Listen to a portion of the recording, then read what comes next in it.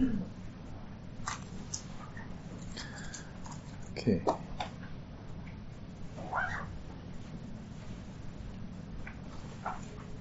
Good evening, brothers and sisters. How are y'all today? Okay. So, did y'all have a good break last week?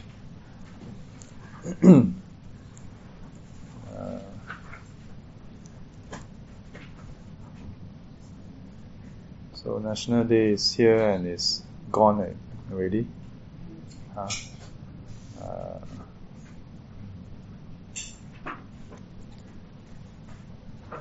How many of you watched NDP? How was NDP? Good.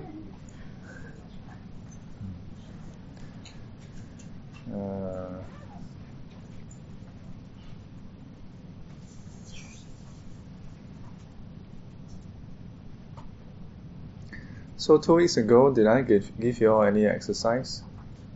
I gave you all some exercise, right? Huh?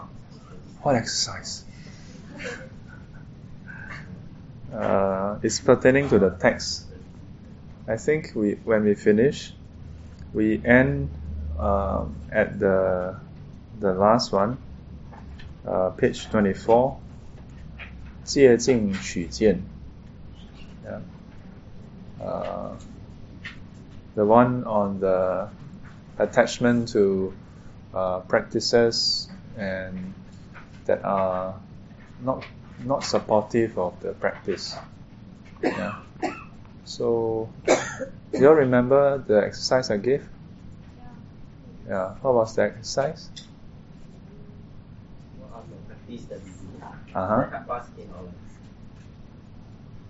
Yes.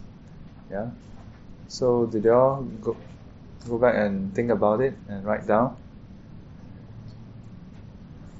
How many of you cannot remember didn't remember about the exercise?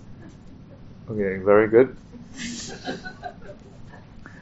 Yeah, so we will be having this class for a long time.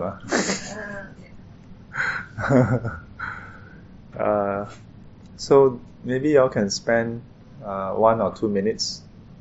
So write down the practices that you are currently doing on a regular basis.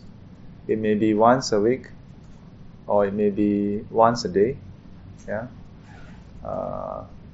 So write that down. Then after that, you can ask yourself, so how does that practice help you deal with circumstances and situations that you encounter? Yeah. How does that practice help you deal with, let's say, overcome frustrations that you have? Okay, just spend 1 or 2 minutes writing that.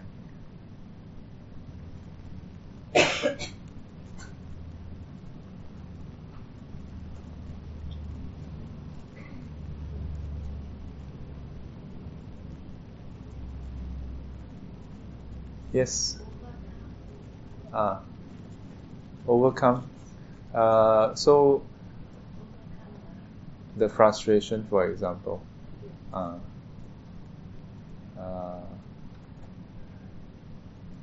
Sometimes we may not be able to use it to overcome, then at least help you to face the frustration, for example.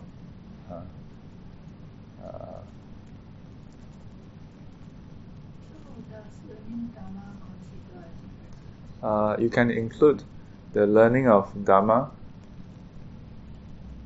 You can include that.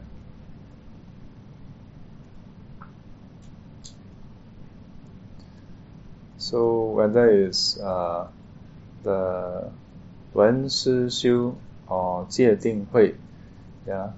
So whether it's the learning of the Dhamma in Dhamma classes, or you may read books, Dhamma books, or you may reflect on the teachings, or maybe you watch talks on YouTube. or this class, for example. Yeah. Practices would be like you meditate, you do metta meditation, anapanasati meditation, you do daily chanting. Maybe in the morning you wake up, you chant 楞严咒、大悲咒、十小咒, or all the 咒 Then after that you 念88佛. Then in the evening, or then in the daytime when you are at work, over lunch you will take out your 引磬 and then you start chanting 供养偈. So when you do all this chanting, you can write that down. If you do all this chanting, maybe you just chant Namo观世音菩萨, including when you burn joss stick, you offer light, do light offering, etc. etc. So first you write down the exercise, then you ask yourself, for each of these practice, how does that help me face my life? How does it help me overcome my frustrations, overcome my unhappiness? How does it help me to be a better person, a happier person, for example?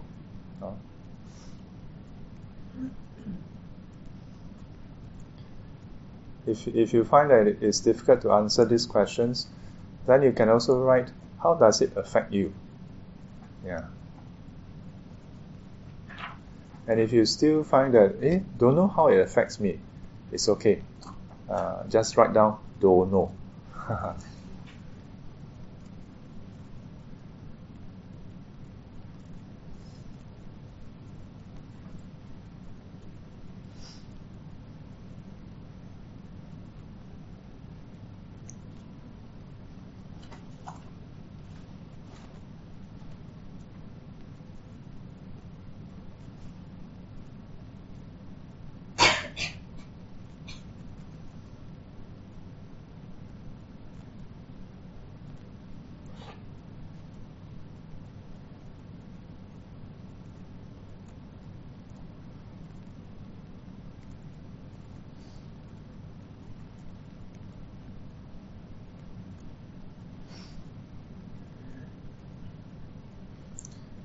Okay.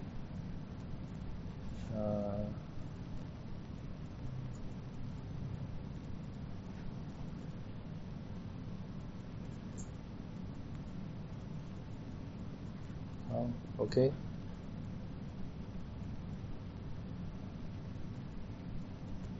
Do you need more time? Okay. So what did you all write down? Take a look. So I will just run through those different practices. Then you all raise your hand, okay? So how many of you wrote down attending Dharma classes? Better write down you attend this class then. How about reading Dharma books or suttas? Okay. Listening to Dharma talks online. Okay. It can also be, let's say, more traditional. Somehow you got the CD, then you listen to the CD. Then how about practices like meditation? Okay. How about chanting? Okay, so then chanting, let's be a bit more specific. Chanting of mantra. Okay, chanting of sutra. Then chanting of mantra, sutra. Then the Bodhisattva's name. Anyone? Okay. So how many of you have not raised your hand? Some of you haven't raised your hand. So are there any practices or anything that you all are currently doing that I have not highlighted? Anyone? Yes. Water offering. Okay, so offering, doing water offering. How many of you do water offering? Then light offering, incense offering, flower offering, fruits offering, diamond ring offering.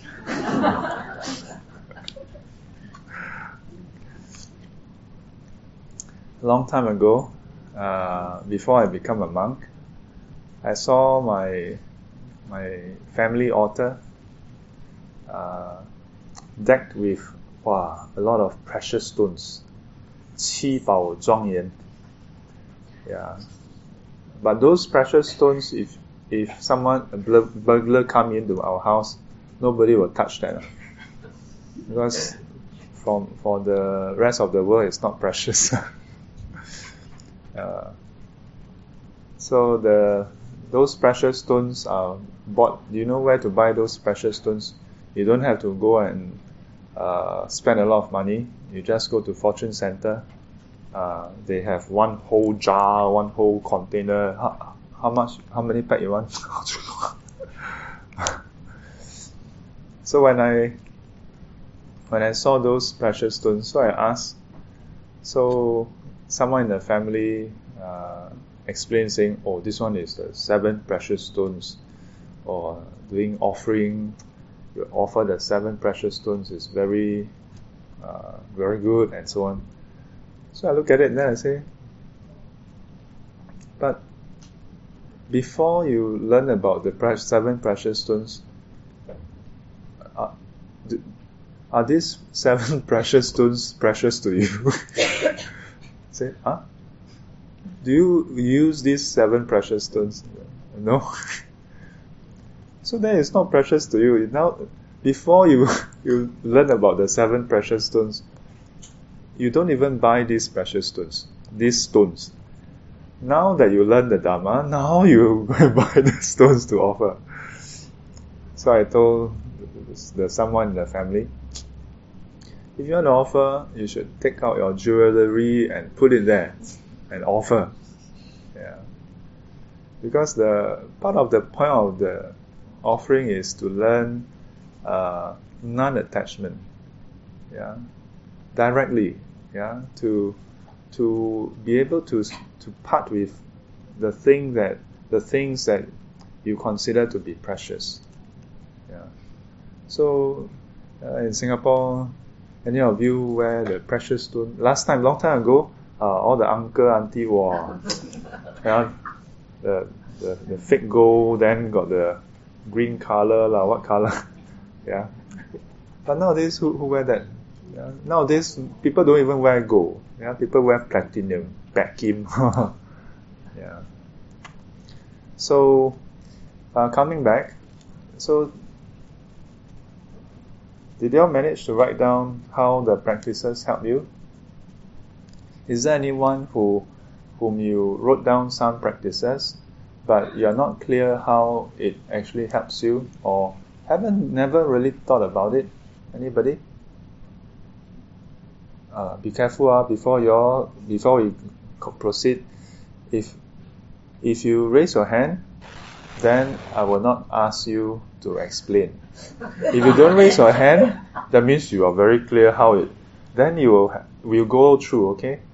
Today's session is a wrap up of the. So, if you all, then we'll go through. Then each of you, okay, what do you write down? Okay. So let me ask the question again. Is there any of you, when you write down, then when you think about how it helps you to face your life, overcome, and so on and so forth, yeah, you're not so clear about how it actually helps you, but you do it anyway. Okay, Biling, you're safe. Okay, Nancy, who else? Okay, some of you. So, who is able to write down very clearly how it helped you? The rest who didn't raise your hand are all included, huh? Okay, so only 3 of you are excluded. So the rest, okay, like who wants to go first? I give you a choice. Those who go first actually have it easier. Huh? Yeah, otherwise later on, then nothing left to say, you know. Don't be so stressed lah. Just write down whatever you say, you know. Right? Just briefly. Yes. What is the practices you are doing currently? Doing meditation and doing water offering. So meditation helps me to calm down. Okay. It helps me to stop, think, and then act. Not just a reaction. Okay. So HK does meditation and water offering. Yeah. So for him, doing meditation helps him to be calmer, helps him to stop, think, and then act. Yeah. Stop, think, act. Yeah. Not just react immediately. Okay. What else? Anything else? Water offering. Water offering. Water offering remind me about clarity. Clarity. Okay. Yes. And calm like the water. Let the elements sink to the bottom. And be clear about the situation. Okay. Okay, good. Right, give him a round of applause. Sadhu, sadhu, sadhu. Okay, very good. Anybody else do water offering? How do you do water offering? I mean, how does that help you? Oh, yeah, you raise your hand now. Okay, skip. Who else? Who else do water offering? Okay, like. So when she do the water offering, she offer with this thought: may all beings be free of thirst. Yeah, be free of or 饥渴, hunger and thirst. Wow, this one very good. Just give you water, you don't be hungry. Not just quench your thirst, but yeah. Okay. So that is in line with 药师琉璃光如来的那个大愿12大愿王。Who else do water offering? Yes. I think from my perspective, it helped me to be calmer, and sometimes I feel that it helps to also lower down my ego. Water offering. Okay. So how would you like to elaborate how that helps you to lower your ego? I cannot explain it. Don't laugh. Some practices, actually when I was asking you the question, you see, sometimes we do some of practices. It may be offering, it may be meditation, it may be chanting. On one hand, it is good to know exactly how it works and how it can help you. On the other hand, some practices can help you to feel calmer, help you in ways that you can't quite put a finger on it. Yeah, and part of the reason why I asked about National Day last week is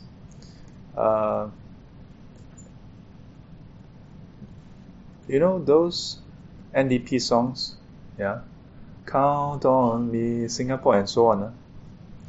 If you think about it, singing all those songs, does it make our country stronger? Doesn't directly do much, right? Yeah, but it does make you feel very patriotic, you know. At least for me. For me, it does that. One could rationalize it. One could reason it out, saying that because of the verses, because of the tempo and the rhythm.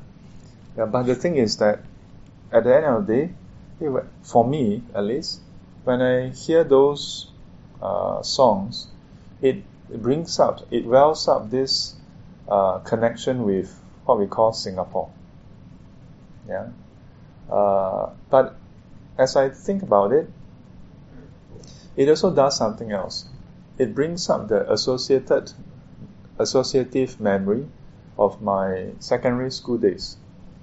Yeah, and perhaps what we always think, when we were younger, it's much better.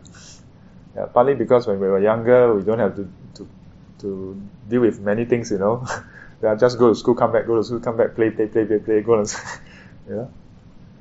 So some of the practices we do has similar effect. Yeah. So don't the part of the exercise is not simply to get people to dismiss exercises if you cannot explain it. Yeah. Okay. So for you, it helps you to become calmer and also overcome ego. Who else do water offering? Okay. Anything to add? For me, when I do water offerings, I will look at the water and remind me to be pure. Reminds you to be. Remind us to be clear as the water. Clear as the water. Yes. So somewhat there's some parallel. Yeah, HK said that reminds him to be clear, and then like the water settling down. There's actually a sutta where the Buddha used that as an analogy. That our mind is like a pond. Yeah, if the pond with the sediments are unsettled, then you cannot see clearly. You cannot see what is inside. But if you let the water settle down, yeah, then the sediments, the murky water becomes clear, and then a person with clear eyesight, good eyesight, can see clearly what is inside the water. Yeah. So, anybody else who would like to add? Hang on. Now you want to share, right? Right?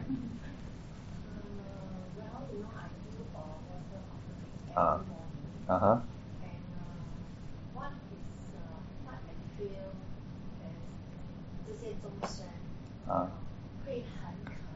Oh. Then to give them, all these water and quench their thirst, it helps them. They are happier. Otherwise, so so I will just, the water offering, I will just play Om Prom Soha. This treatment. Like one of the people taught us. What Prom Soha? Om Prom Soha.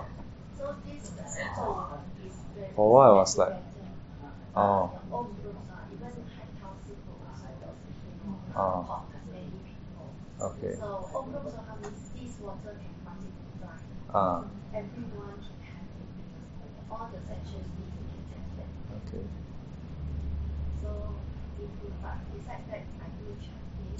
And it makes me calm down, because actually I didn't attend the class for quite long because I was hospitalized. Right. My son also.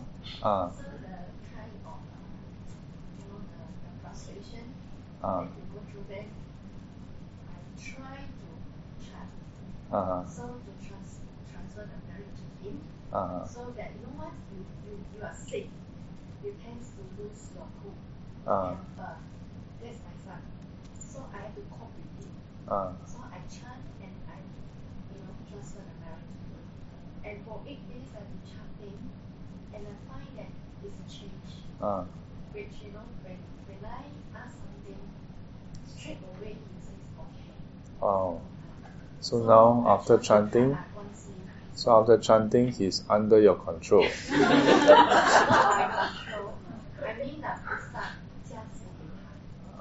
So Pusa now control him. I don't know, but it helps. So I find that you can calm down yourself when I feel good also, and I have the confidence, when I pray, I know that the Goddess of Mercy is helping everyone. Goddess of Mercy. Let me share with you the proper term. Avalokiteshvara Bodhisattva. Goddess of Mercy. Well, it's the wrong translation from last time. Yeah. but we understand what you're talking about. Okay. Who else do? How about you? What practices do you do? For me, it's Dharma class and meditation. Okay. So, Dharma class help me understand the truth better. Okay. And how we function and the world function. Uh-huh. So it helped me in my anger and my anxiety. Okay. So in return, I have better relationship with friends, with my family. Okay. So I'm more patient. Okay. Good. What about you? Still almost the same. Ah. I'm praying every day. Uh-huh. Meditation once a week. Okay. So praying helps me to reflect my day-to-day life. Uh-huh. It comes without like meditation. Also comes my mind now and help me to focus and concentrate. Okay. Dhamma. Actually, it helps me a lot to understand more about myself, about other people, why people get frustrated. And I don't really get frustrated to other people's frustration now. I somewhat learn to understand them why they are so frustrated. Yes. And yeah, I become more patient. Yes. When we understand ourselves better, the Dharma ultimately it's not about something apart from our life. Yeah? The Dharma is a description of the truth of our existence. So it helps us to understand ourselves better, and over time help us to understand others better as well. And when you can understand better why they act or behave in a certain way, then easier for us, I don't say totally, but easier for us to have more patience and also give rise to compassion. Yeah. Good. I do meditation. Uh-huh. Okay. As much as I can. Uh-huh. I know meditation helped me because last time I used to do it. It helped me as talk. Uh-huh. And then my temper came back because of work, so I went back to meditation. So your it will help me. So your work is your Dharma instructor. Yeah. Actually, I would say that my work at my office is my Dharma instructor. So I also do chanting on every weekend when I have time. But I'm not too sure how that helps. I do chanting because I know it's good. Okay. How do you know it's good? Cultivating the feel, right? Yeah.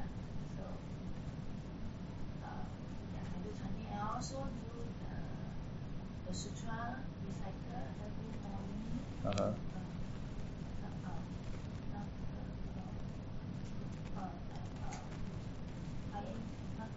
Pumanping. 观世华严经啊 No. Because it's 大方广佛华严经 Then 我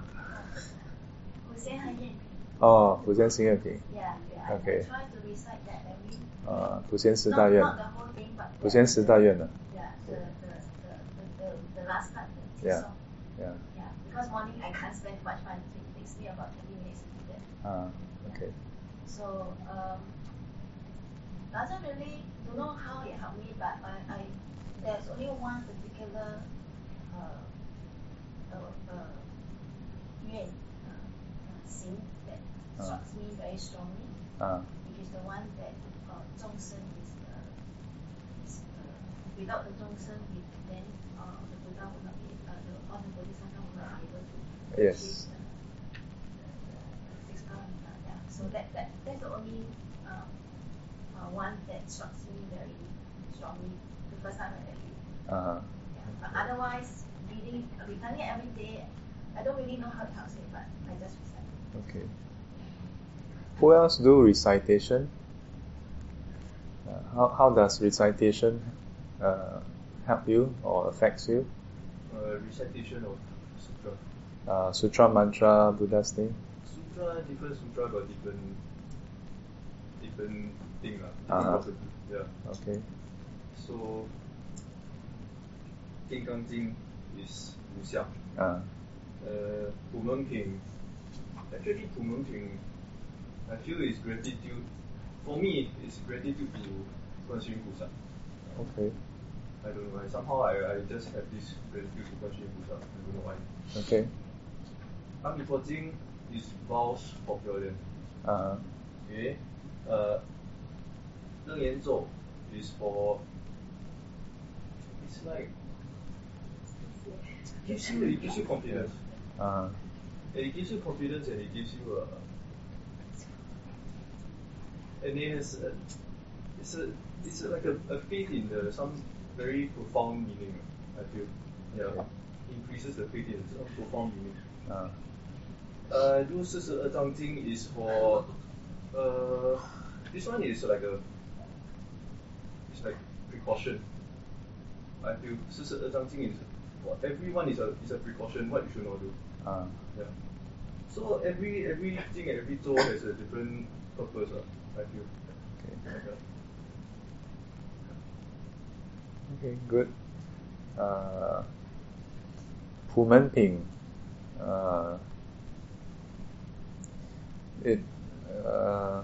it highlights the compassion and skillful means of Guan Yin Pusa. So perhaps that's why you feel gratitude towards Guan Yin Pusa. It'll be too lengthy to go through all the different practices to explain to you all how it can actually help us. Take Pu Men Ping for example, or any form of chanting of Buddha's name. We usually start off when we do chanting as a recipient. I chant and then you bless me.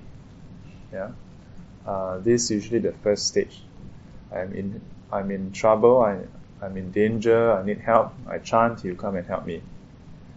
So at the later stage, then not that there's a role reversal. You're going to help Guan Yin Pusa, but you move beyond being the recipient.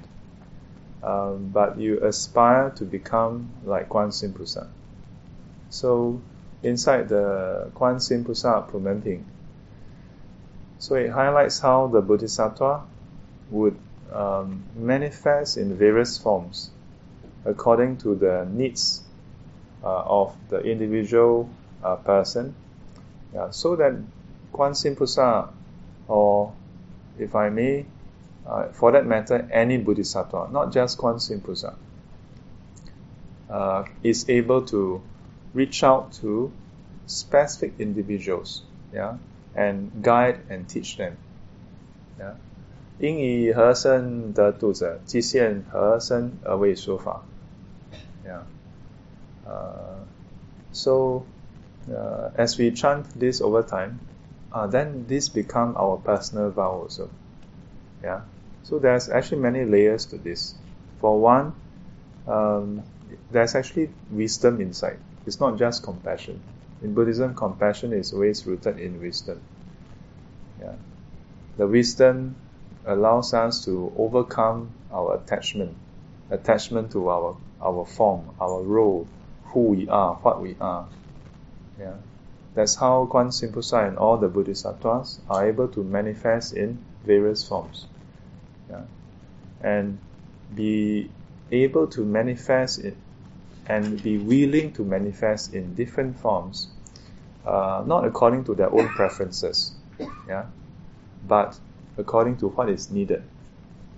So sometimes at work, sometimes at home, this can be most helpful. Instead of insisting on my way, ask yourself, what is the best way? What is the way that can work? Instead of insisting that you be the one to do it, to help this person, ask yourself, maybe you're not the right person. Maybe what this person need from you is for you to recommend somebody else to help. So while we don't have the psychic or spiritual powers like the Buddhas and Bodhisattvas to literally manifest, to physically manifest, but we can play different roles. Yeah, we can play different roles. Once our focus is on the benefit and welfare of others, then we are able to do it. How about from the back or from this group here? Any other practices that is not highlighted or that you have you are currently doing that you like to add on? How about from the yes? Only what I do is that before I get out of bed, I will remind myself about the old age sickness.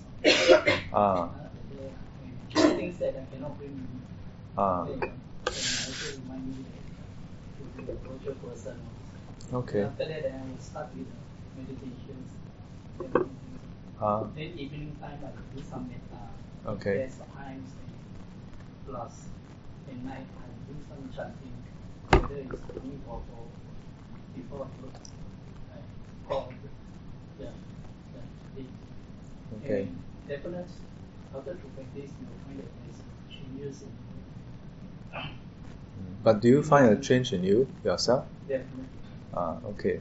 That's the most important thing. It seems like you have no fear. Even you're driving people horn, you just take it. You won't arise the thought. You are very patient. You can take all this. Very, very interesting point. How many of you drive? And how many of you have gotten horn before? I mean, quite easy to get horn in Singapore. So, did you notice what he said? That you have no fear. So there may be different reasons why you have no fear.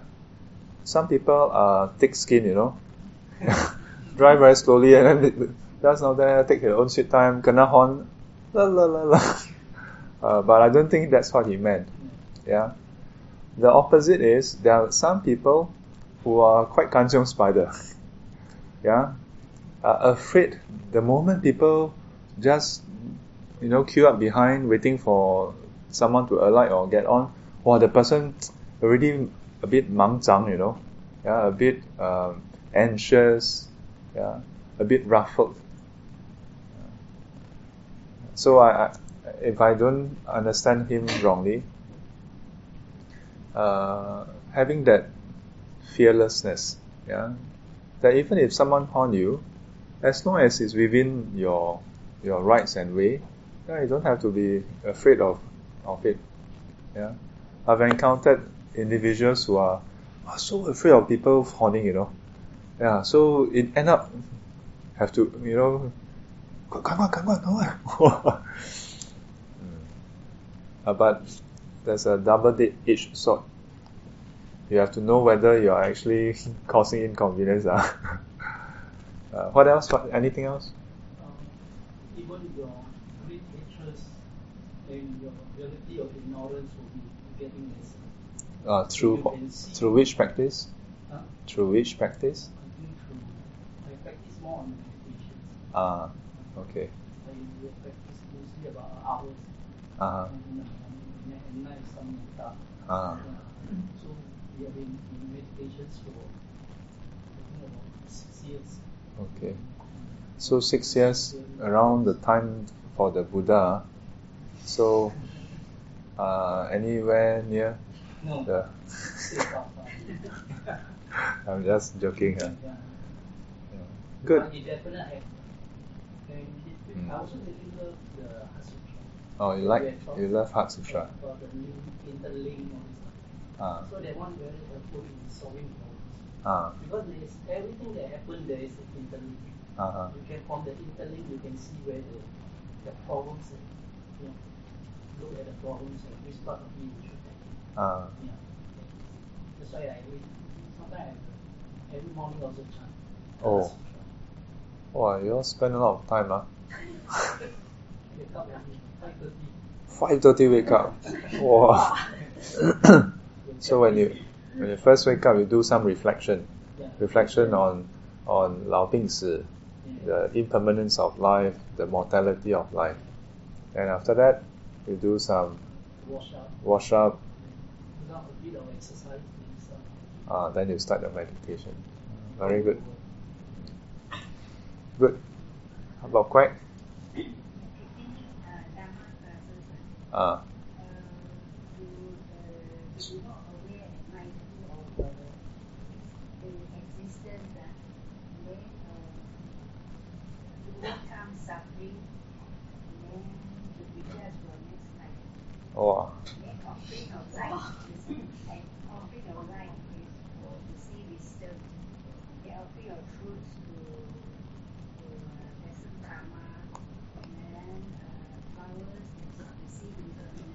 Oh, as in this are your thoughts when you do the offering, or this is what you have heard.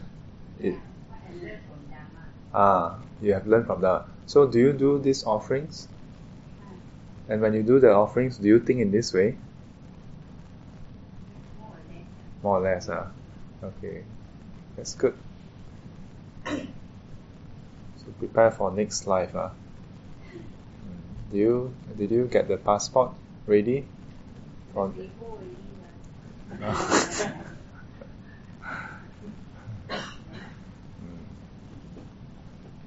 Good. So you have something to add now? No, that's not the offering. I have thoughts. So what are your thoughts? Doing water offering, I was saying they have the clarity of the mind. May you have the clarity of the mind, okay? Then the light is when I have compassion. May you have wisdom and compassion. Doing all. Occasion when I do like incense offering, says that may I clarify my body, speech and mind. And doing incense offering, kind of like feel like what? Oh, when you are doing incense offering, then you feel like you are a good person. Then you finish.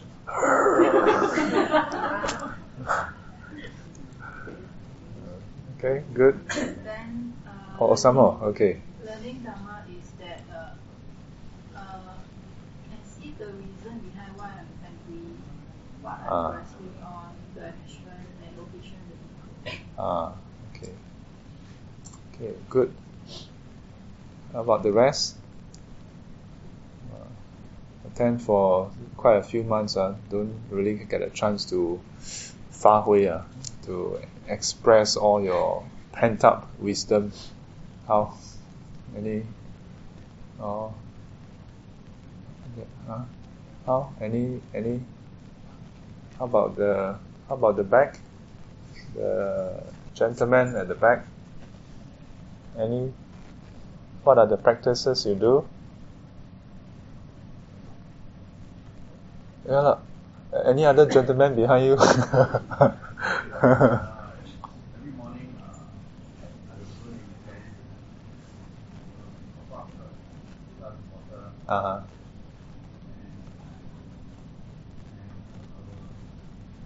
The light is always on.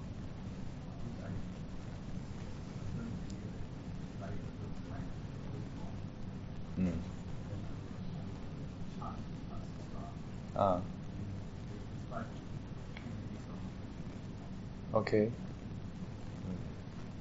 So, any of these practices would you like to share how it helps you or improve?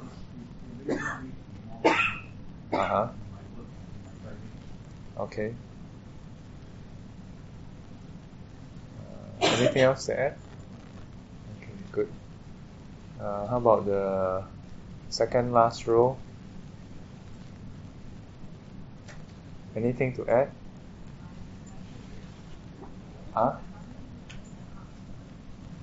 You recite the Heart Sutta. Sorry, I can't quite hear. Sorry.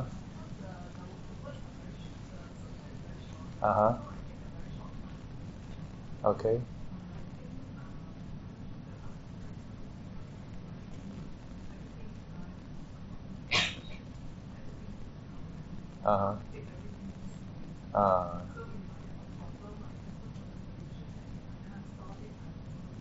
Okay. Good, thank you. Who else? Next. Who is next? Yeah, the few of you in economy class over there. 人人有奖 today, so don't worry. We have another 1 hour to go. Who wants to go first? How? 3 of you, 3 amigis. 来。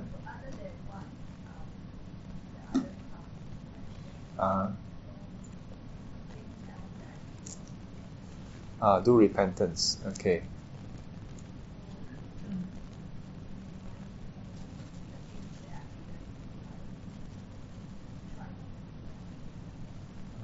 Okay, that's good.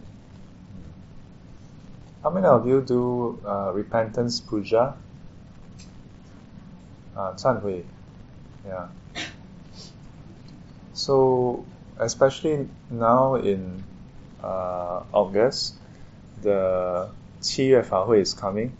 Wow, so everybody feeling very guilty and then doing a lot of repentance puja. So how does that? Oh, she mentioned about how it reminds her of the things that she has done or she has not done. Oh, that she didn't do, right? Yeah. So, 所谓这个人非圣贤，谁能无过? Yeah. So being unenlightened, we on and off here and there may do something wrong. Yeah. So the purpose in Buddhism of doing the hello, Asenga. I know it's. We better check whether it's something urgent. Yeah, no problem. Yeah, you brought some laughter to everybody. Yeah. So, no, don't keep on saying sorry. Yeah, it's okay. So, when we do repentance puja, in some communities, the whole atmosphere is almost like all of you accumulated all the ignorance from beginningless time. Better pray and cup tao until you. I don't know. Do y'all have this kind of impression? Yeah, in some places. No? So some okay. Well, how come you sorry to me then sorry to that person, sorry to everybody? Yeah, don't be so sorry. Oh, okay. So when we practice the repentance puja, we can reflect generally, on some of the things that are listed inside the puja. But many of the things that are listed may not be what we have done in this life. Yeah. So it is a reminder that while we may not have done it in this life, potentially, if you are being unenlightened, we may have done it in the past life. And more importantly, when we do the repentance, it is to make a firm determination not to do it in future. Yeah. So whether we have done something or not, to make a firm determination, especially for those that we have done, to make the firm determination not to do it again. Yeah. So in the Buddhist practice of repentance, it's not meant to create the kind of sinner atmosphere where you feel miserable about yourself. Oh, I'm a horrible, evil person. I should be damned to hell. Yeah. you keep thinking that way, it's not so healthy. Yeah, not so healthy. Take a seat. So,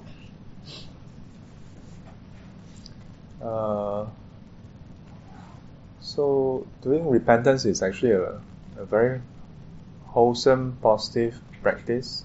Yeah, it helps us to plant new seeds associated with what is right, and disconnect from what is not right. How about the rest? Lock John.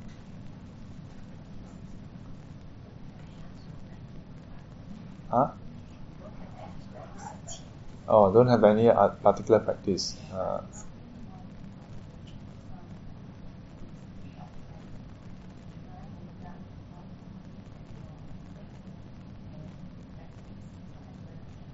I can't quite hear you, sorry. Oh, okay.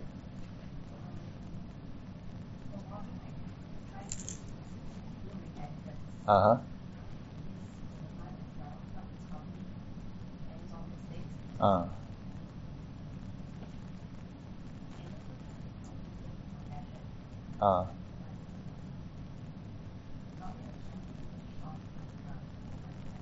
Okay.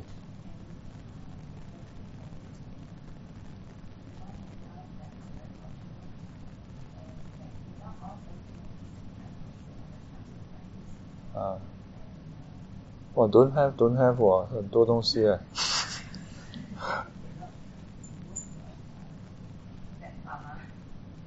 Sorry?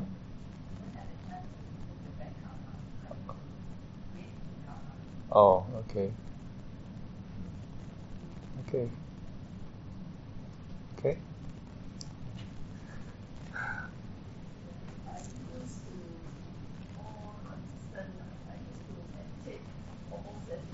But now less. So I got not so much time. I attend Dharma. I enjoy attending Dharma classes and talks whenever there are opportunities. So I think through these classes remind me, learn about myself, how the world works, and also to remind me about Dharma. Because sometimes we are so caught up in the world, we forget to practice what we learn. Yes. Occasionally, I would chant maybe Amitabha. Okay. So how does chanting Amitabha affect you? Help me to calm down. And especially when there are situations where you can get emotional or certain like usually or when people are going for trips and all that. So, okay, good. How about this gentleman over here? For me, I judgment in morning, then I feel, for me, it's the way that help myself calm down, not be patient, not be angry. Okay. What do you chant again? Normal chanting. Amitabha. Good. Any? Actually, I have nothing to say because I don't practice at all. Somehow I feel tired and also don't practice at all.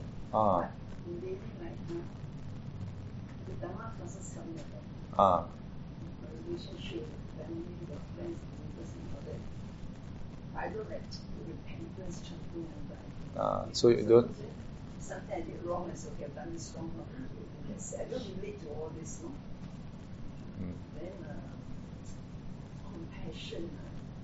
I don't know, but compassion is like, to me, it's anything like a situation arises, I can help, that's it. And I don't relate to compassion either. I've got friends who tell me that, gee, you're very nice. Because when they have problems, you come to me, I help. But I don't relate this to when you have done something good, it's merits and all that. I don't think like that. Just what's good, I do, and that's it. It's like working about them. I see. But honestly, I don't practice Buddhism. I don't do meditation, but Dharma classes do help me a lot. You attend Dharma classes.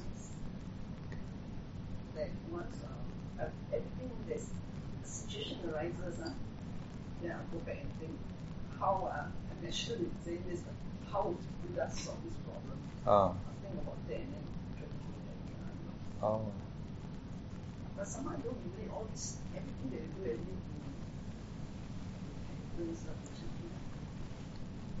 I also don't think that something happens good and this one sleep goes out helps me. I don't think like that. It's good. So, because Guan Yin Pusa Lugi help you. I shouldn't depend on Guan Yin Pusa only, like you do it, whatever it is, you have to do it, not just pray and pray. So you mentioned about how if something good, then you just think that you are lucky lah. Not say lucky, but like something good, the result is good, then you just feel good and that's it. You just feel good and let go. But I've done something, but I don't think that I've done something good, so I need to be order and order. It's But how about if there's something good that happened to you? You don't think it's Guan Yin Pusa helping you to cook the bowl of noodles? Like, so like you go to a food court, then you order a bowl of noodles and it's very nice. You don't think maybe Guan Yin Pusa added a bit of salt? No, of course Guan Yin Pusa don't go around adding salt.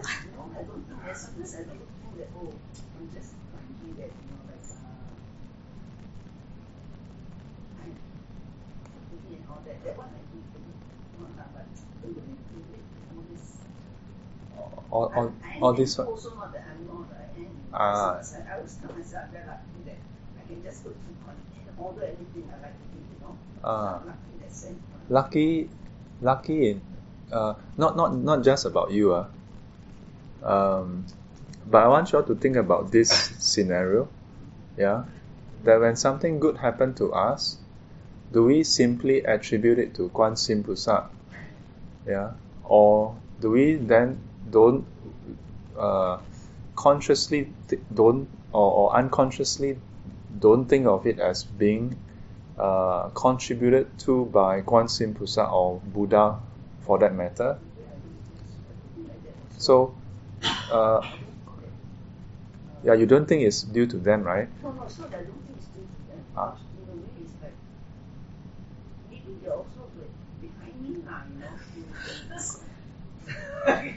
queuing up, then uncle, me, then Guan Yin Pusa behind.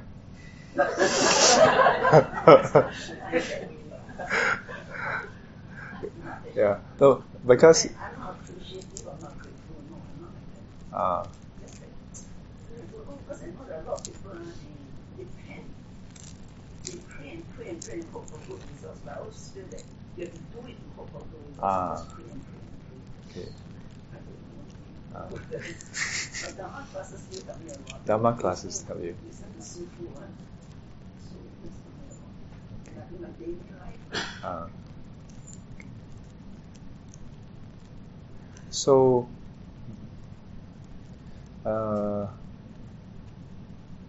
good to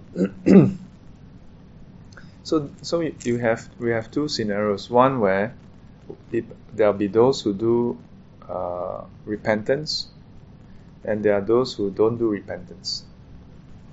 But in both cases, there are those who do repentance, and it helps them to change.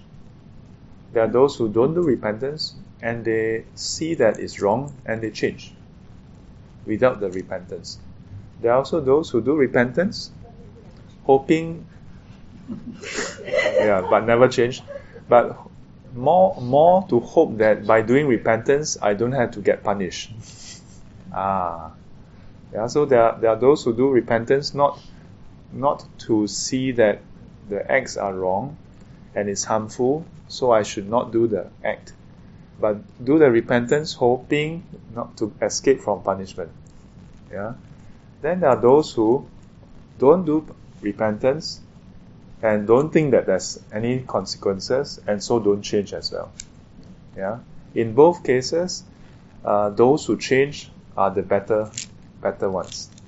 Yeah. So whether you do repentance or not, if you can change, that's good. Yeah. So, but we must be careful to, as a result, then dismiss the purpose of doing repentance. Because over the past 10 plus years, in some classes, I do encounter some students, may not be what Li Ching has in mind, but there are some students would think lesser of the ceremony or the process. Yeah. So the ceremony, the process of doing chanting or doing offering and so on, can help people steer their mindset in the right direction. There are some people who don't need that. Yeah. So just because somebody don't need that doesn't mean that people don't need that. Understand? So if you are among those who don't need to go through repentance puja and are able to see clearly, this is wrong, I don't do it again. Sadhu. But if you encounter people who, as a result, dismiss the practice of repentance puja, for example, so that is not so ideal also. Because there are those who still who can benefit from it. How about this group of the merry practitioner who is always laughing? Anything else to add? Yes. I do the Heart Sutra every day. Then I also do the lighting. And also light offering? And water offering. To me, water offering is to show the gratitude. Okay. Gratitude towards? Sending in. And because water, we tend to take it for granted. Okay. So the lighting one is that I hope that it can light up everybody's sending in heart. Okay. Including myself. The Heart Sutra to me is actually I like Heart Sutra because it's actually, to me, it's like the gist of the person teaching. It's and every day at work, because I used to have one kanchiong spider boss.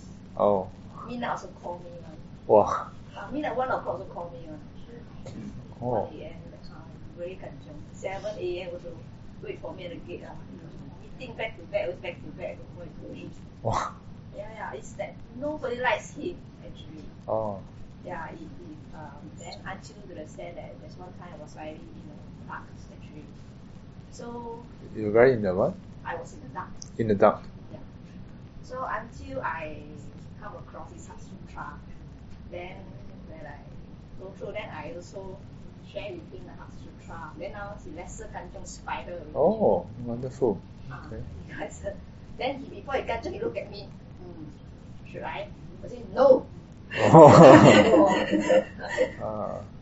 So that's how it comes. But to me, Heart Sutra is somehow calms my mind. Calms me down a lot. Okay. That's good. How? Last call for reflection. I know all of you have a lot of things coming up here already. Just let it out. Okay, if not, we can continue later on. Yes. Why is getting a fright due to conceit or ego? Why is getting a fright due to conceit or ego? And why is treating the other person differently because the person role is higher is due to attachment to the ego? So hang on. The first question. Why is it that when a person experiences fright, why do we say that? That means we become fearful? Why do we say that it's due to attachment or ego? That's the first question, right? Conceit or ego. So, it is because if there's no conceit or ego, what is conceit or ego? It's basically identification with the 5 aggregates as me. So, let me ask you all something. If you strike lottery, yeah, first prize, $50,000 for some, I don't know what is the payout rate, but let's say you managed to win $50,000. Would you be fearful? Will you be fearful? You wouldn't be fearful, isn't it? Yeah. So, what about if you are walking back home from class, and then it's very late because Sifu go on and on until 10 plus, 11 o'clock.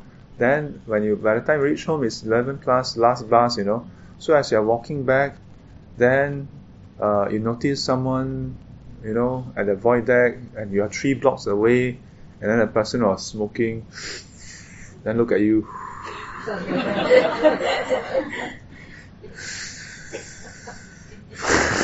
Yeah, then xiang wei. Never smoke before. Only watch movies. At that point, will you be fearful?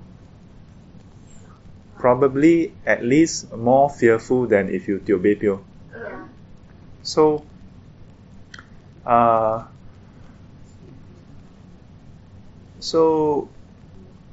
what if Sifu send you back home? What if a whole group of friends is sending you back home? Then while walking back home, that same person down there, then one whole group of you, 10 of you, do you feel fearful? So same scenario, in one case you feel fearful, in another case you don't feel fearful. Yeah? Why?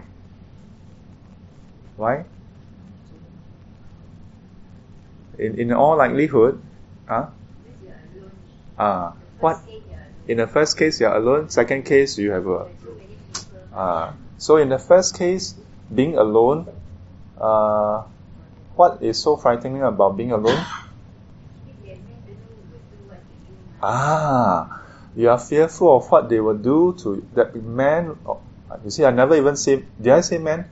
I did say man. Okay. Yes. Nowadays, quite different already. Nowadays, women also.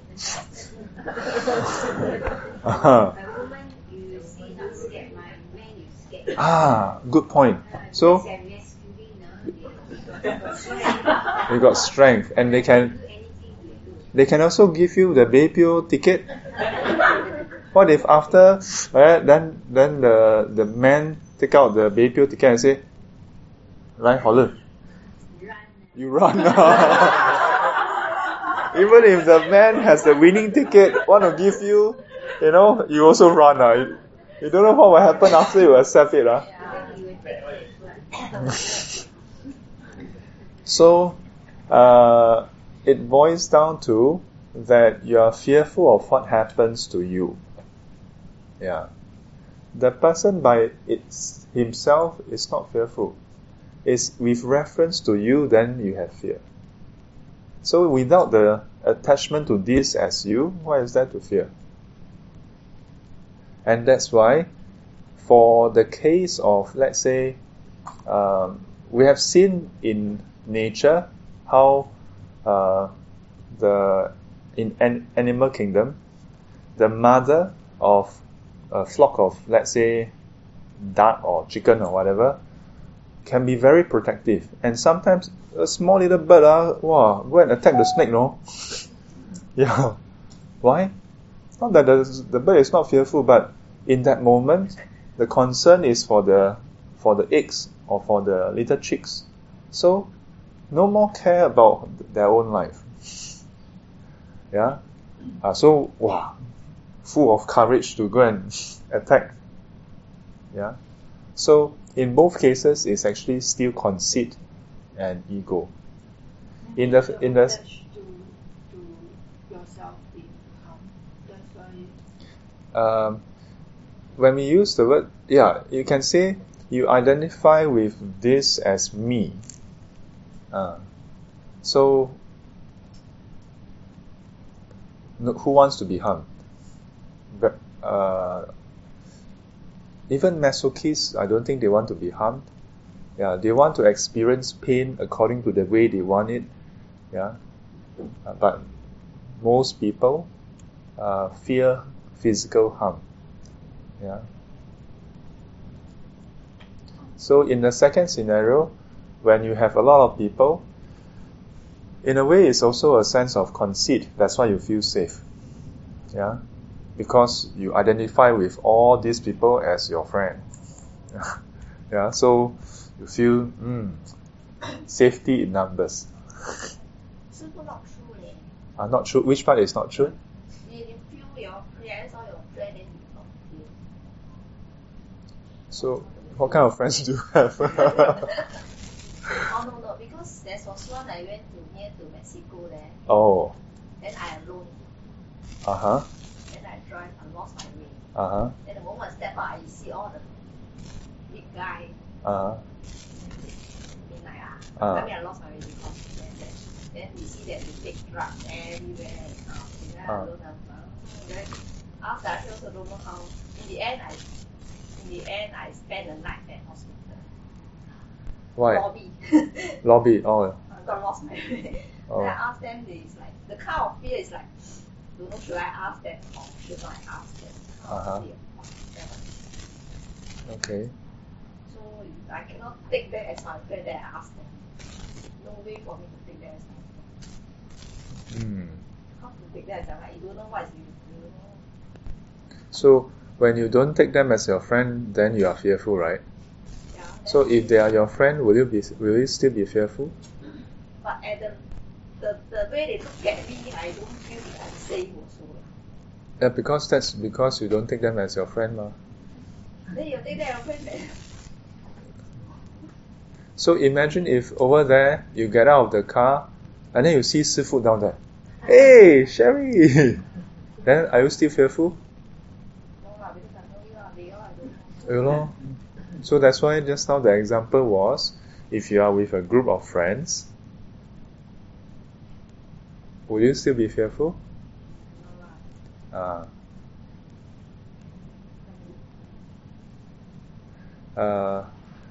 We.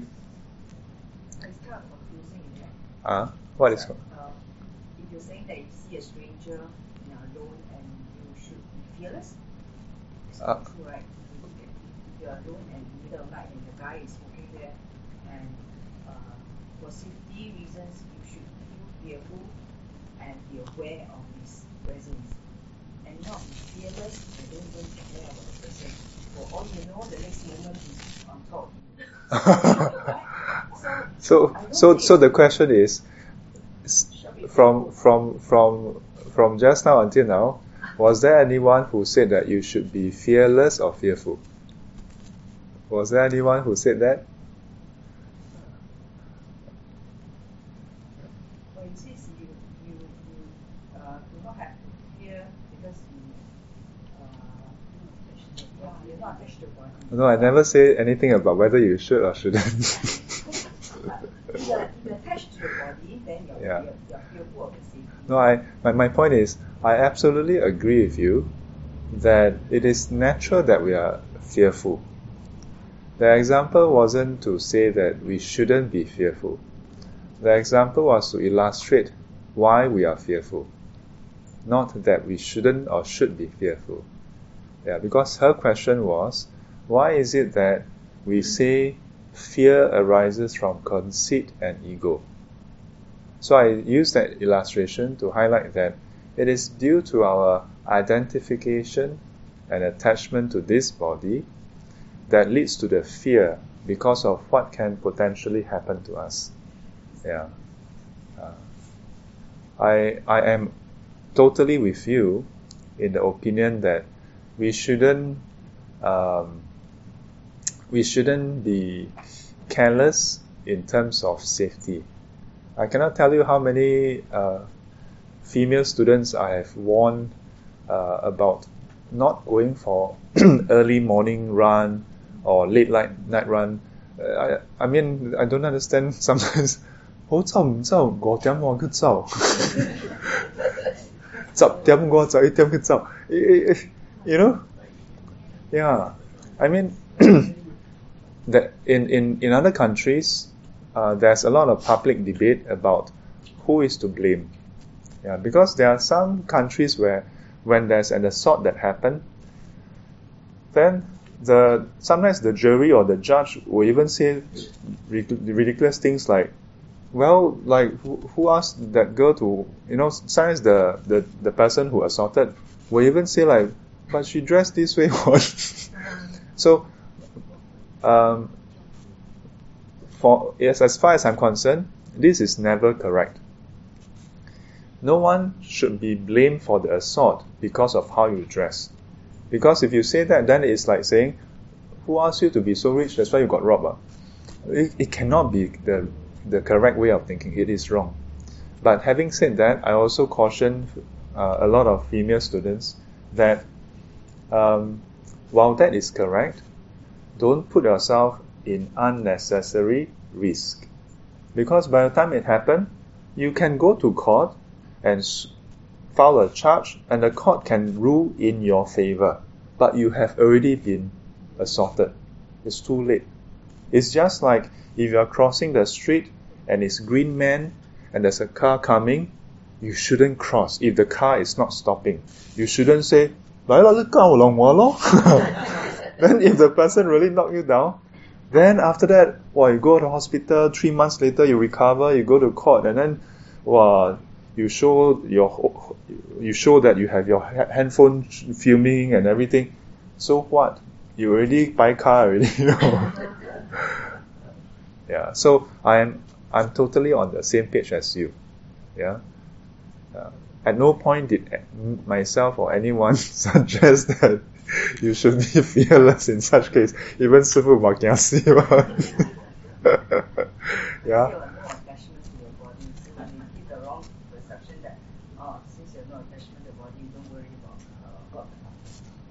Actually, I didn't even mention about. The idea was that no attachment. So people may mislead, thinking that no attachment. So shouldn't be attached to my body. In the kind of concept. So. Yeah, maybe let me rephrase the question. There is this question of, ultimately the final goal is that a person when attain enlightenment will become unattached. So the question is, if a person is unattached, then in such a situation, wouldn't a person be subjected to unnecessary harm? Then it means that our Buddhist final goal is actually not practical. It's impractical. So in the Buddha's time, there were nuns who practiced just like the monks. And then things happened. They got assaulted. Yeah. And so because of those incidents, the Buddha passed certain rules restricting nuns from practicing by themselves. That they must stay as a pair, minimum as a pair.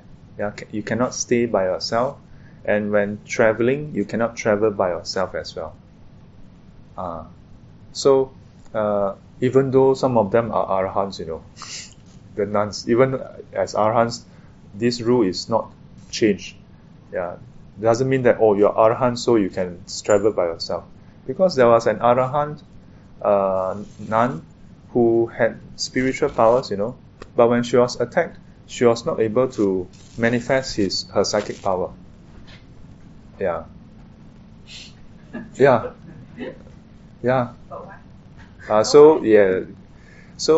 in that scenario, in that case, the Buddha did give an explanation. It says, that assault happened in that case. Not all. I cannot tell you whether all cases of things happening is due to past karma, but in that case, it was due to past karma. Yeah. So this is one of the example case study where we say spiritual power 神通 cannot overcome 业力. Cannot overcome it. 摩羯人尊者 was also assaulted, kena hamtang and got killed. He is number one in psychic power. Yeah, 神通第一, but cannot overcome it also. So then the question is, so where does that leave us? So the thing is, if a person truly attained enlightenment, the person should still practice precaution out of compassion for others, so that you don't cause others to do unnecessary harm to yourself. Yeah, the Buddha even explicitly instructed the monks and nuns to not simply attain arahanthood and then enter parinibbana, but to live on, continue, for the welfare and benefit of others. In the suttas, it's mentioned that sometimes the arahants, they would in the morning go out for alms round, right? So then they will, because some of them have psychic power, they observe, if I go down this route, will I get attacked? If I go down this route, will there be people who will be abusive? Yeah. The Buddha advised someone in this way, he said, that person say he wants to go to a certain town, to go and teach there, or to go and stay there. The Buddha said, but that place, the people there are quite aggressive, they are not friendly towards the bhikkhus. They say, it's okay, that's fine. He said, what if they start being verbally abusive? It's okay. Blessed one, they are just verbally abusive. They never physically attack me. Yeah. Then the Buddha said, what if they physically attack you? Then he said, they never take sticks and stones to attack me. What if they take sticks and stones to attack you? Well, at least they didn't kill me. Then the Buddha said, what if they kill you? And you know what the monk said? Because the monk has already reached that level, he said, it's okay. Anyway, this body, what use is there? So then the Buddha said, in that case, then you can go there. And the point is that even to the Sangha, the Buddha actually set out certain rules. 有难处,有访处,不得住. That one, when you are choosing a place to stay, if that place is known to be with danger, don't stay there. Yeah. If a path is known to be dangerous, don't travel by that path. Yeah. The Buddha don't say, 修无我啦, not attachment, afraid of what? Just try lah. Yeah. Or say, why afraid? 念大悲咒.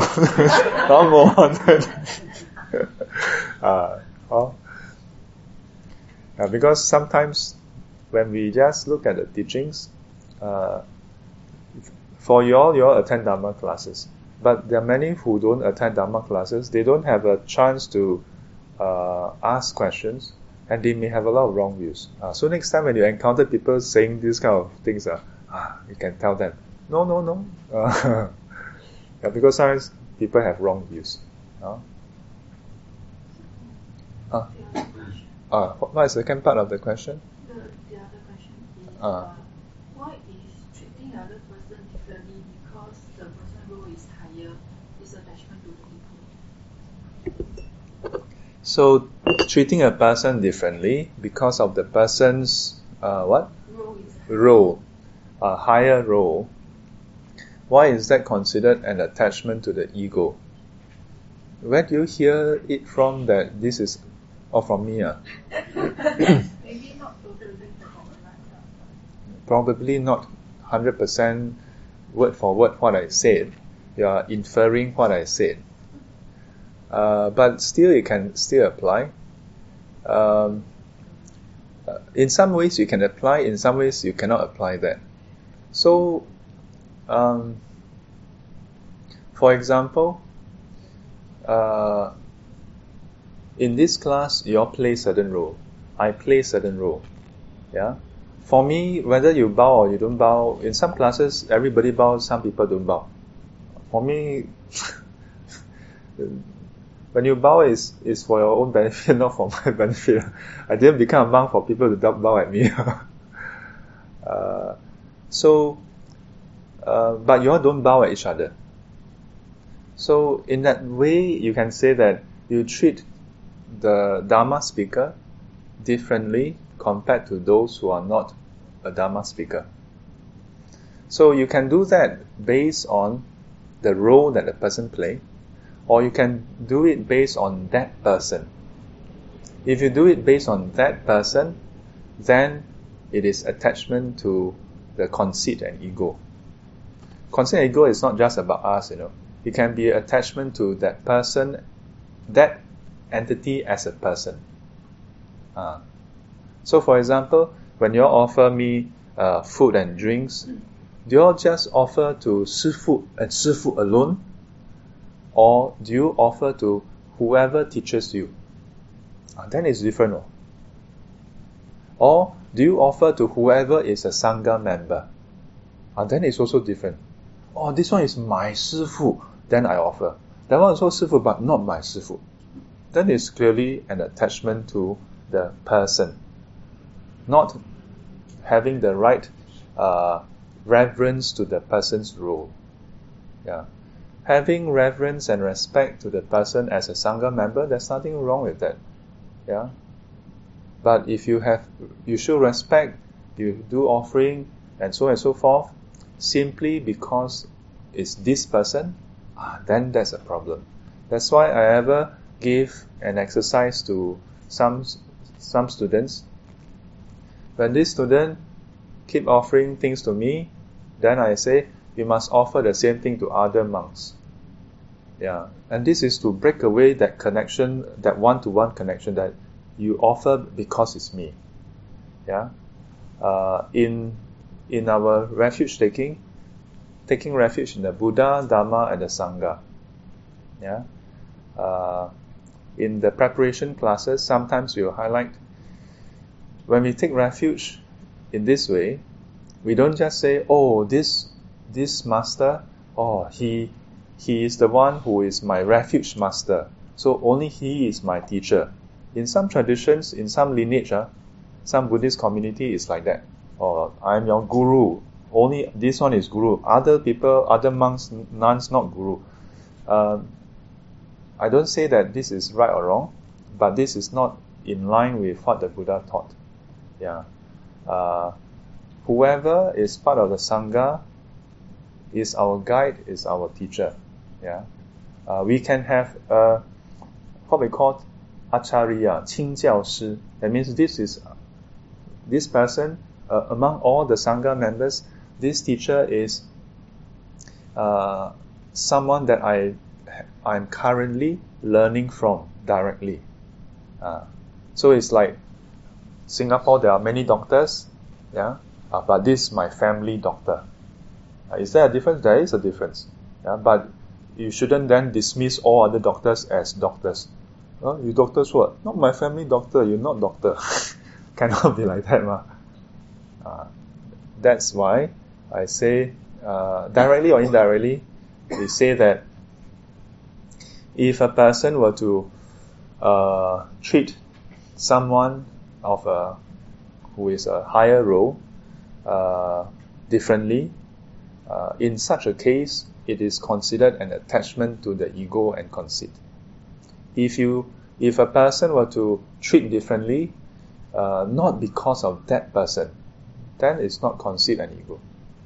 How about because of the role? If it's because of the role, then it should apply to everybody who has that role. Yeah. Well, then I never say that. I never say that if a person treat everybody equally according to the role, then that is the attachment. I never say that. No, I don't get the whole thing correct, but it's during 我们 doing the conceit part, we say something like if you treat the other person because the role is higher, Oh, because the role is higher. The role is higher, then you treat the person differently. Depending on how differently lah. In what way is it different? Huh? I would think of, because I don't know why is it first attractive. Well, so the example I gave earlier was that the person's role is different, so I use the example of Shifu. But if, let's say, if you are treating the person differently, or because this one is the boss, then, wow, you saka the boss. Then this one is not the boss, then you are not as helpful, then that's clearly an attachment to the conceit as well. Because of what that person of a higher authority can do for you. Yeah. It is always because of what the person or what the circumstances can do towards you. So if you don't have attachment to this as you, you don't have identification of this as you, then why would you treat your boss differently simply because it's the boss? But we have seen this at work, isn't it? Yeah. If the same idea your colleague suggests, then you okay lor, we think about it. Boss come in, can, no problem, boss, no problem. Right? So that is in that case is due to the conceit and ego. Okay. Just like in the temple, those who chanting is Ah. more inferior to those who teach. Huh? Those monks who just chanting, I think inferior to those who teach.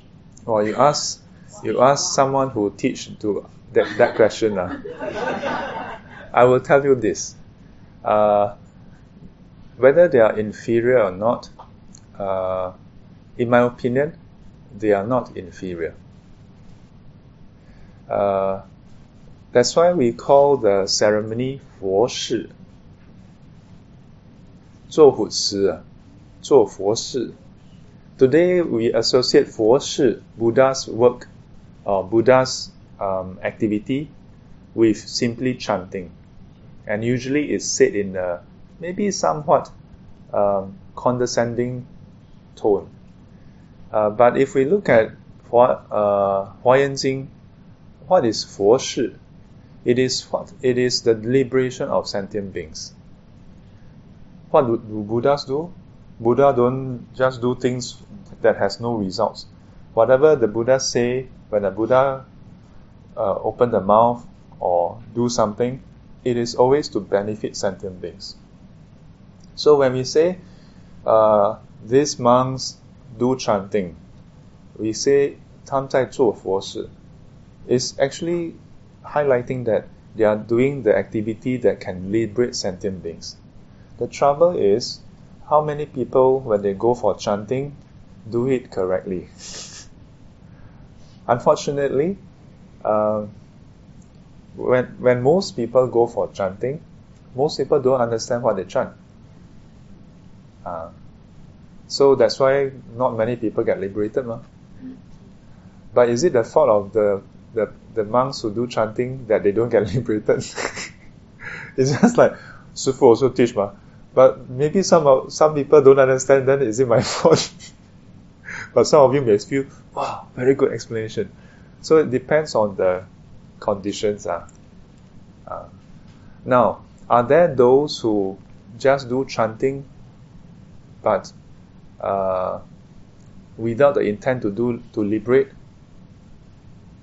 Maybe.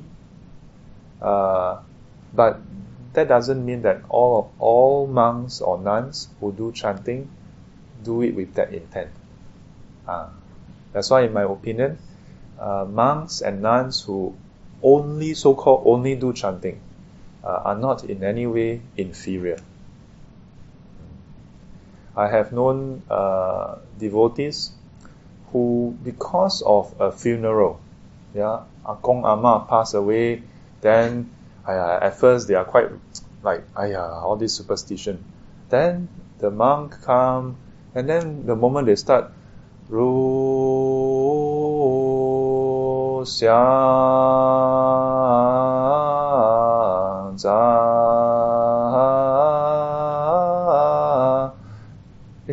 For some people, but for some of these devotees, the moment they hear it, wow, I mean, even when I'm chanting, not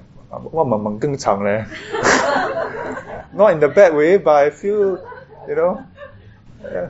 So there are really those who get touched by the chanting. Over here in this very hall, there was, I think, was it the 8 Precepts or is it Heart Sutra one of the year? There was one devotee, retired. She is as kantang as, is it like Baba Kantang type? So she cannot understand a single word of Chinese actually. So during the talk, I just did one short verse of the San Kui Yi. And then after that, she was like, after I finished, then during the talk, she was like, oh, Shifu, that was so beautiful. I don't understand why you chanted, but it was so beautiful. I'm like, really? My chanting beautiful? Like, so you never know. Yeah, you never know. There are some people whose door is through the chanting. So after they hear the chanting, they will enter into the Dharma. There are those who they hear chanting cannot make sense. Then when they see a monk or nun, wow, full of grace and poise and calmness, don't have to hear you give any talk. Wow, Buddhism is good. Then some people are not inspired by human being, inspired by the statue. Go to the temple, immediately just cry. Yeah, so different people are inspired and get started in different ways. Yeah, so in my opinion, although I am one of the category, I mean, many of you know me for many years. You know that for me, only two main chant, 心经大悲咒走天涯. Yeah, but in my opinion, for them, they reach out to those who can be reached out in that way. And increasingly, there are some of them, before they do the chanting, they may give a short discourse. And I must say, like for Sifu, wow, 长篇大论, people come to the monastery to do 放生, then somehow ask me to go and do some chanting. People finish it in 15 minutes. I explain for 1.5 hours. Then chant for half an hour. Then after that, they continue and ask me to sit down and then ask me more questions. In the end, the whole process took 3 hours. I was never asked again to do chanting. So different people have different approach. 因以和身得度者，即现和身而为说法. Yeah, so far doesn't mean just giving Dharma talk, doesn't just mean that. Also called venerable. Let me tell a distinction. Those who conduct puja, if they conduct the major puja and they sit in the center throne, it's called 金刚上师. Wow, for Sifu, my whole life will never be 金刚上师. Yeah. But actually those who do that role, they don't crave to be called 金刚上师. Because it's heavy responsibility, because if you're sitting up there, you are in charge of the whole ceremony. And you better make sure that your puja really work. Otherwise later a lot of good friends come and look for you. Yeah. Yeah, so I remember when I was in maybe secondary school, I was in the market with my mom. So we saw a Theravada monk in the hawker center. So my mom told me, I think go and buy cha bee hoon or something, and then go and offer. Yeah. So when I did the offering, I also don't know whether real monk or fake monk. But I kneeled down, and in my mind, maybe not secondary school already, maybe a bit older. Because in my mind I was thinking, with this offering in future, when I become, if I don't know whether I would become a monk at that point in time, but I thought, in future, may I also receive support when I'm doing my practice. Yeah. So, at that point in time, maybe he's a real monk, maybe he's a fake monk. Maybe he is a chanting monk, maybe he's a Dharma speaker monk. But what we can say is that even if he's a fake monk, you kneel down very respectfully, you will cause him to have a bit of introspection, a bit of shame. Like if he's actually a fake, then you kneel down, then you pay respect. It may cause him to think, I'm actually fake monk. Maybe he really become a real monk. Hard to say. Yeah. But if you encounter any monks standing around and then selling amulets, don't buy the amulet. Don't waste your time and don't waste his time. Yeah. Because a real monk or nun for that matter shouldn't be doing that. Yeah. Shouldn't be doing that. Wow, so how much do you pay? $10. Oh, that one quite cheap. That one not bad. Several years back, there was this group, and they kena complain and appear in the newspaper because some of them, when they are offered like $5 or $10, they say, 不够, like not enough. Minimum 最低消费50块. Yeah, so anyway, whether or not, so to conclude that, any Sangha member, you must remember, even a fake monk, unless you know it's a fake monk, but if you don't know whether it's a real monk or fake monk, question, the fact that you suspect it's a fake monk means that it looks like a monk. Correct? If you will not think that Michael Jackson looks, dead person, don't talk about him. Let's say someone else. If the person don't look like a monk, you won't think it's a fake monk, isn't it? It's because the person looks like a monk, but you're wondering whether it's a real one or fake one. The fact that it can remind you of that, there's merit, depending on whether you think in the right way. When you encounter anyone who appear like a monk or a nun, you should consider, this person potentially was ordained by 5 or 10 other monks or nuns. And individually, each of them were in turn ordained by 5 or 10 others. And this comes from an unbroken lineage that can be traced all the way back to the Buddha.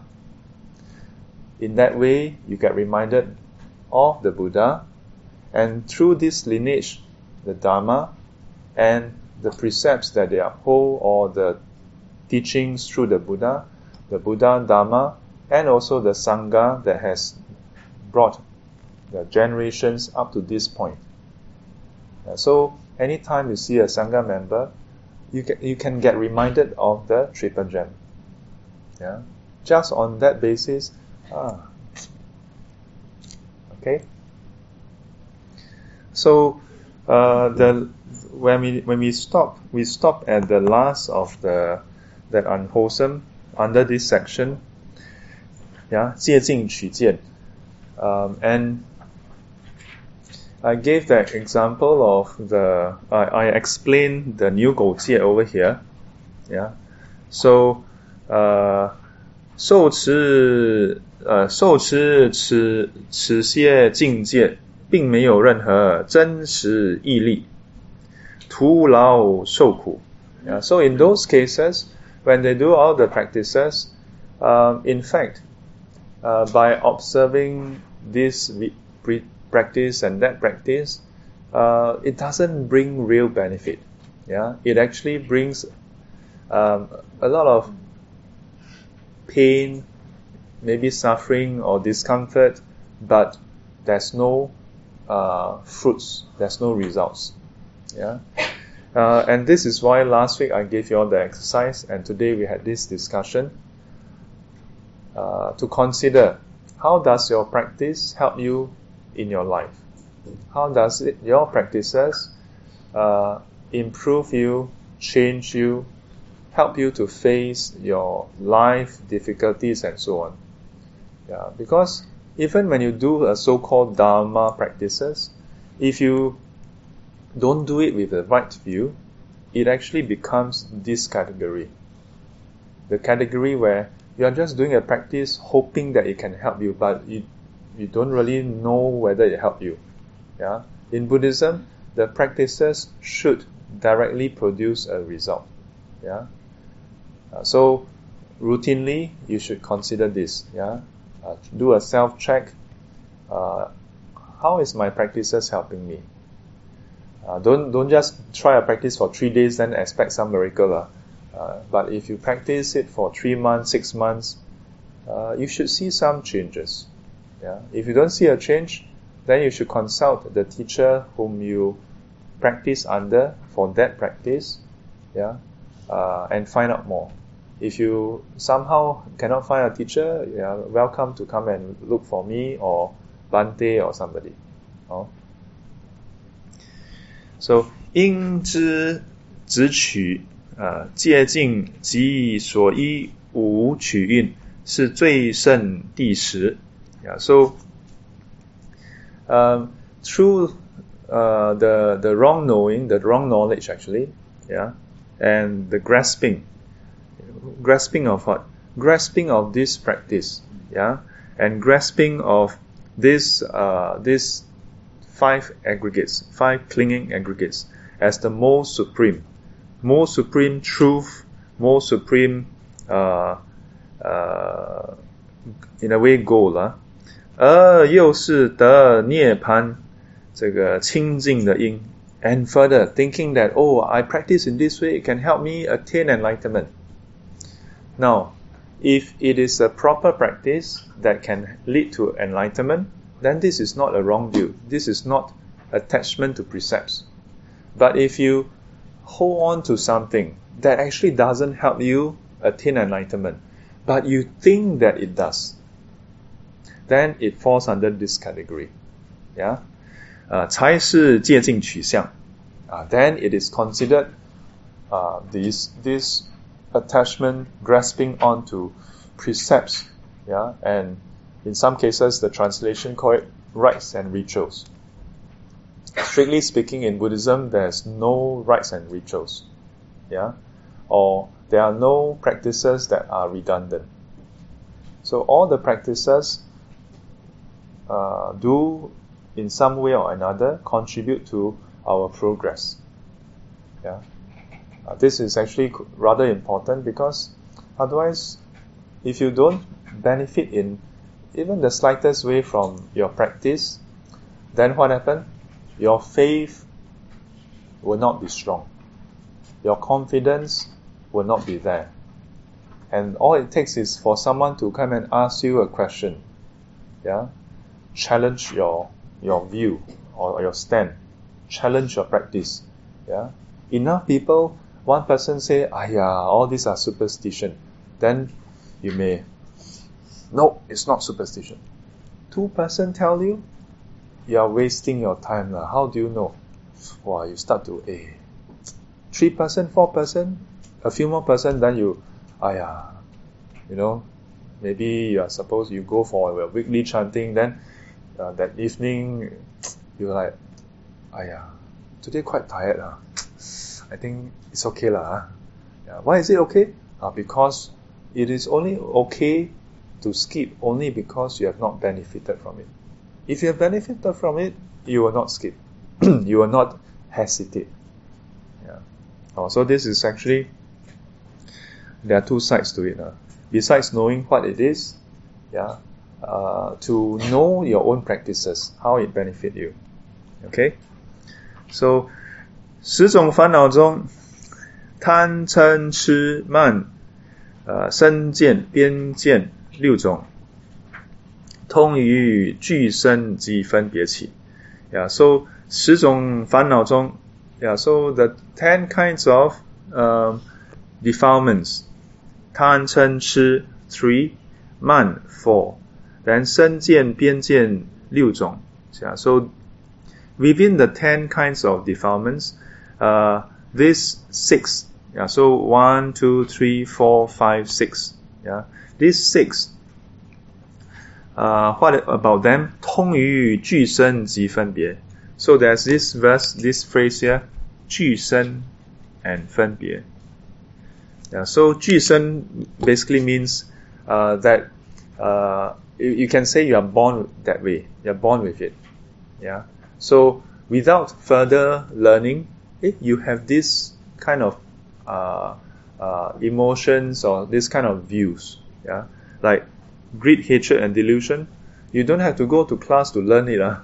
Yeah, even small little kids, they can have quite a bit of that, of all these elements.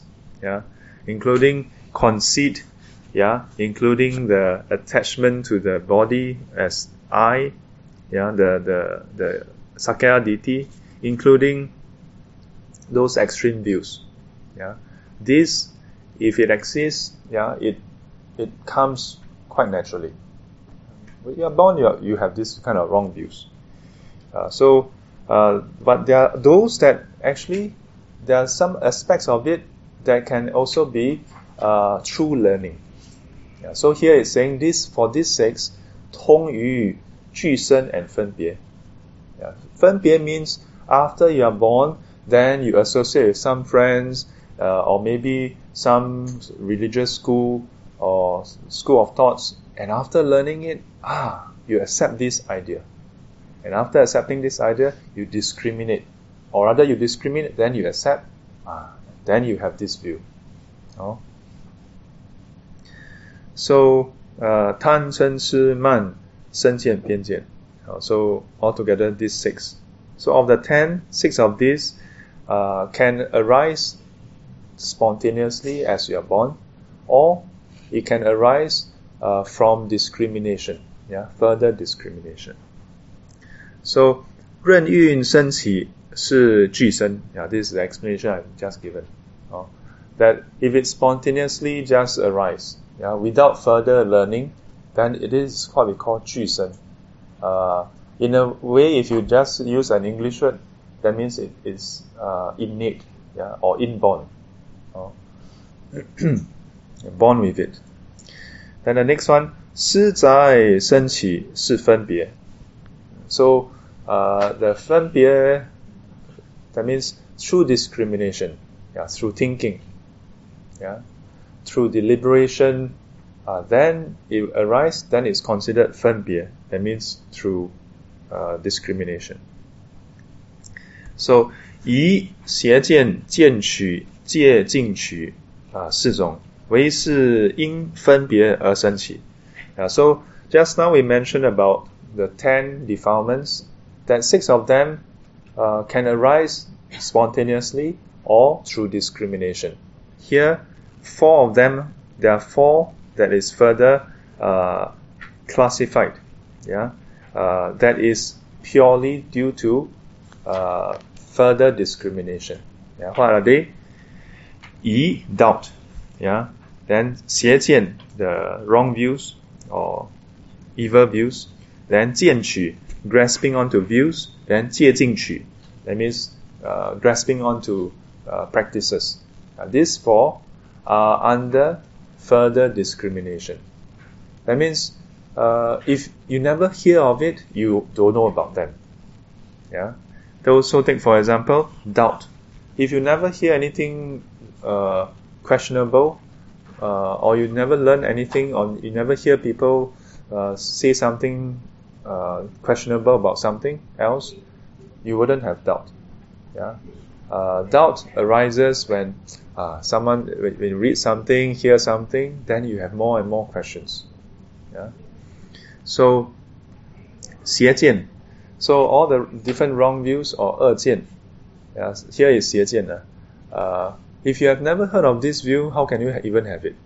Yeah, only after you hear, actually the earth is flat or something. then okay. But that's just an example. In Buddhism, whether Earth is flat or not is not considered a wrong view. Because the wrong views that is identified in Buddhism pertain to whether it can cause you to become stuck in samsara or not. Mainly that. So 见取, grasping onto views. At the first place, if you have not heard of the view, how can you grasp onto it? And then the last one, attachment to precepts. So all this is through further learning and further discrimination. Then these four can arise. So 因为必须有二有邪教力，二有力、邪教力及自分别力三缘才能升起。So here I also mentioned just now, there are three conditions. Three conditions for those to arise. First one is 二有力. So your supposed good friend, in this case it says your bad friends, through the influence of your bad friends, they come and share with you some wrong ideas. Secondly, 邪教力. So those school of thoughts that are wayward, that are wrong, through that influence, you hear about the teachings, then you can get influenced. But plus, thirdly, 自分别力. On your own, after all those externalities, you discriminate. And then you think, this one makes sense, that one don't make sense. This one is true, that one is not true. And through all that together, then the four types arise.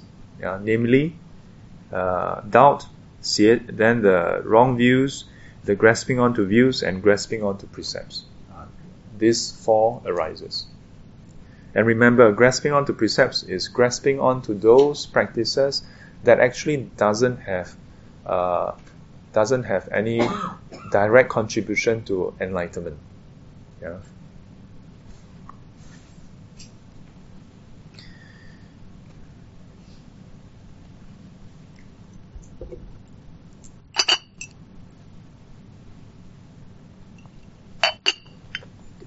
So based on this paragraph, you can consider and think about, okay, the first six that is mentioned, these are things that you cannot always blame other people, because sometimes it's because of your own. But the last four, the next four, you require the influence of others. So to guard against the last four, you should consider carefully who you associate with. And apply critical thinking and not simply accept whatever people say. Then you can prevent doubt from arising. Prevent wrong views from arising.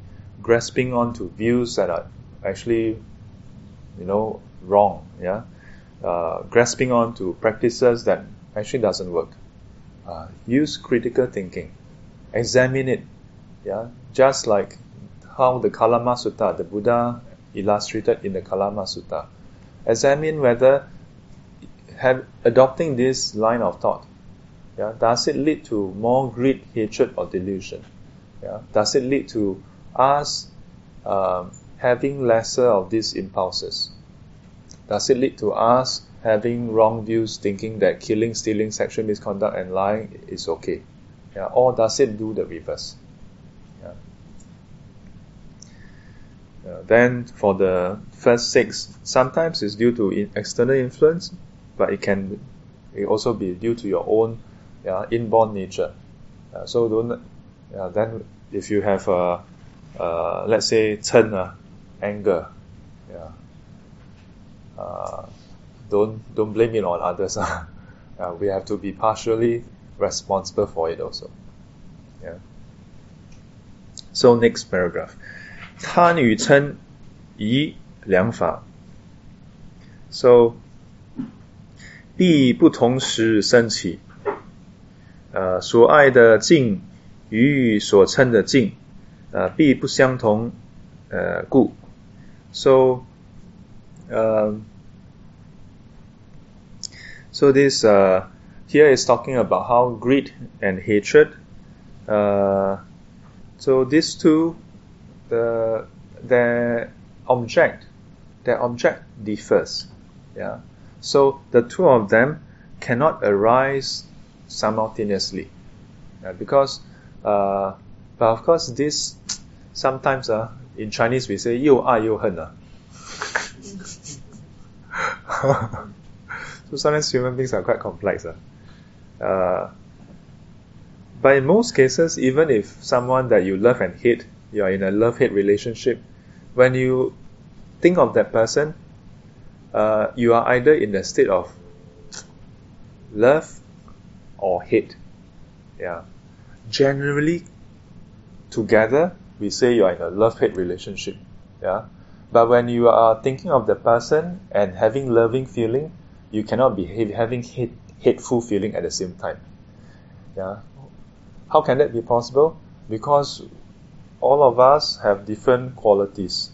So oftentimes the same person can have qualities that make you want that person so much, but at the same time have very annoying qualities. So when you forget, when you are thinking about the loving part of that person,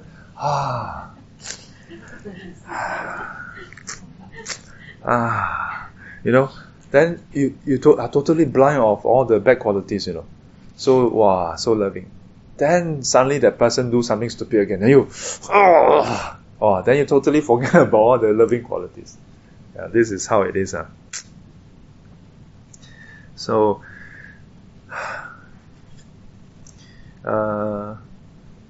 in some ways related to this is the notion that opposing qualities, opposing mental states cannot arise together. Yeah. So if you have loving kindness opposes hatred. Yeah. Loving kindness opposes hatred. So when you have loving kindness, hatred cannot arise.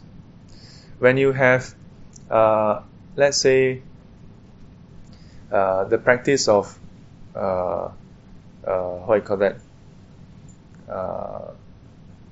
Renunciation. Okay? Then greed cannot arise. Greed cannot arise. Yeah. Or you practice fouliness of the body, then craving for sensual desire cannot arise. So this is another part of it. Yeah. But I noticed one of you looking at the clock, then I look up, it is already 9:30 something. Is it 9:30 something? Yeah. So I want to just highlight when we look at the set here, behind there's all the secondary defilements. Over here we are primarily actually only looking at the 6 primary defilements. Then in terms of views, the wrong views, then it's expanded further, to become 10. So in our day-to-day life, we may have different emotions, unwholesome states or not so happy states, that you may not find an exact one-to-one match with some of this. Then it's up to us to ask ourselves, okay, what is the closest defilement that matches that? And under which family of defilements does this state fall under? You may have an answer, you may not have. If you don't have, you can ask during the class. But if you manage to find an answer, then you can work on it. Because otherwise, sometimes one of the predicament or challenge of Buddhists is what we learn in the Dharma class, the exact words we don't use in our day-to-day life. So we feel like, it's a disconnect, but actually there is still that correlation, or rather, we can actually still apply it. It's a matter of finding that match. Okay? Put our palms together. 愿消三障诸烦恼，愿得智慧真明了，普愿罪障悉消除，世世常行菩萨道。阿弥陀佛，起立。